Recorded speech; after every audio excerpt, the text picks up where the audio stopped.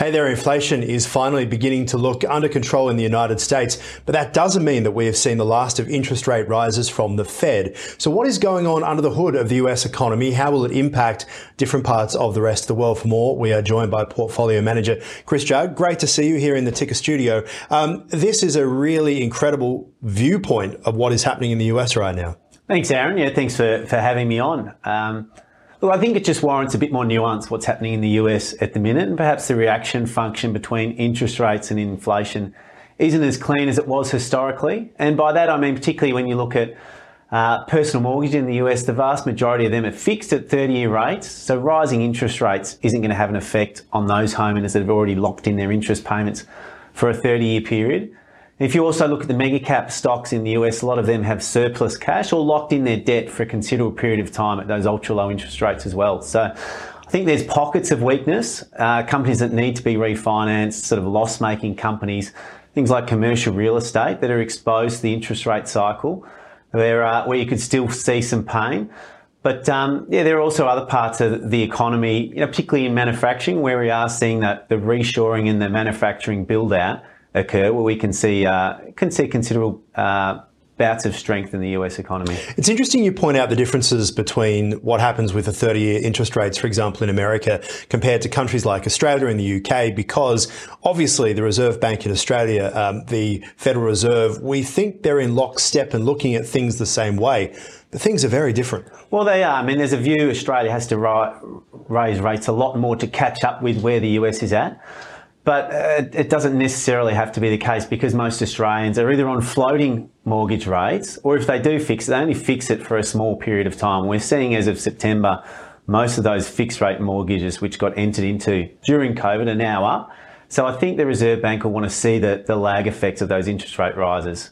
One of the counterintuitive things you're seeing in the US around that same issue of housing is if you do have a house, you're not going to move unless you're really forced to, either through divorce or needing to change geographies through work. So the volume of sales of homes is really declining, and what you're seeing counterintuitively is new home builds increasing, because if you want a house, the stock isn't there, so more and more people are choosing to build instead, when generally you would have thought in an increasing interest rate environment, home builders would have been one of the groups that would be challenged by that. Is it different now to what it was, say, 5 years ago? You talk about people not moving houses much, not selling unless they have a divorce or they have to. Is this new, or has this been how it is in the US? Oh, the fixed rate component is new. So we didn't have this level of fixed rates in GFC. It's been a new initiative that's occurred post then.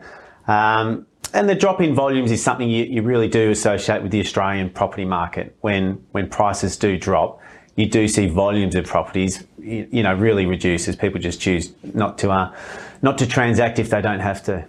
I guess interesting point when we talk about the US as well is it's not just housing. So much of the conversation about the Reserve Bank and interest rates in Australia is about housing, but in the US you're talking about the amount of money that is being able to be spent by people, investors in things like startups and the tech sector which has been all over the place. The big companies doing pretty well, but money isn't cheap anymore. And so therefore those startups, the ones that perhaps aren't doing too well, are really feeling the pinch.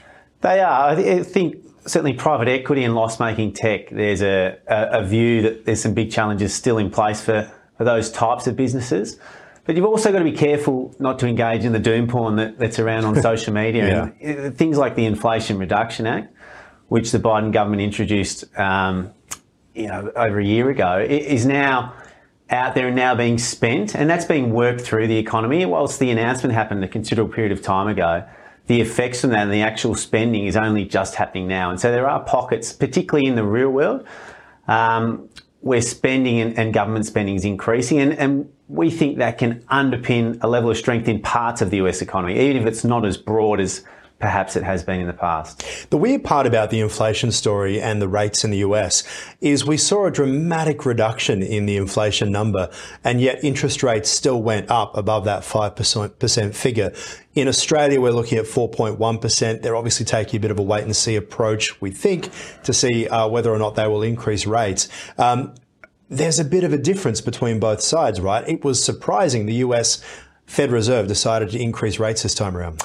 Yeah, there's also the issue around base effects. So particularly if you look at the oil price, which has been strengthening of late, By base specs, we mean inflation gets measured on what was happening 12 months ago. And oil in particular has benefited from having high oil prices 12 months ago versus the recent CPI readings, but now that's starting to change, whereas the oil price 12 months ago was low and it's starting to increase again. So there may be a slight natural increase in inflation. There's no doubt that inflation is trending downwards and trending the way central banks would like, but has been getting a bit of a tailwind from base effects, particularly in energy, which are going to stop this month and for the next couple of months. All right, Chris Judd, appreciate it. Thanks so much. Thanks, Aaron. And that is a program for now. For more, you can head to tickernews.co. See you soon.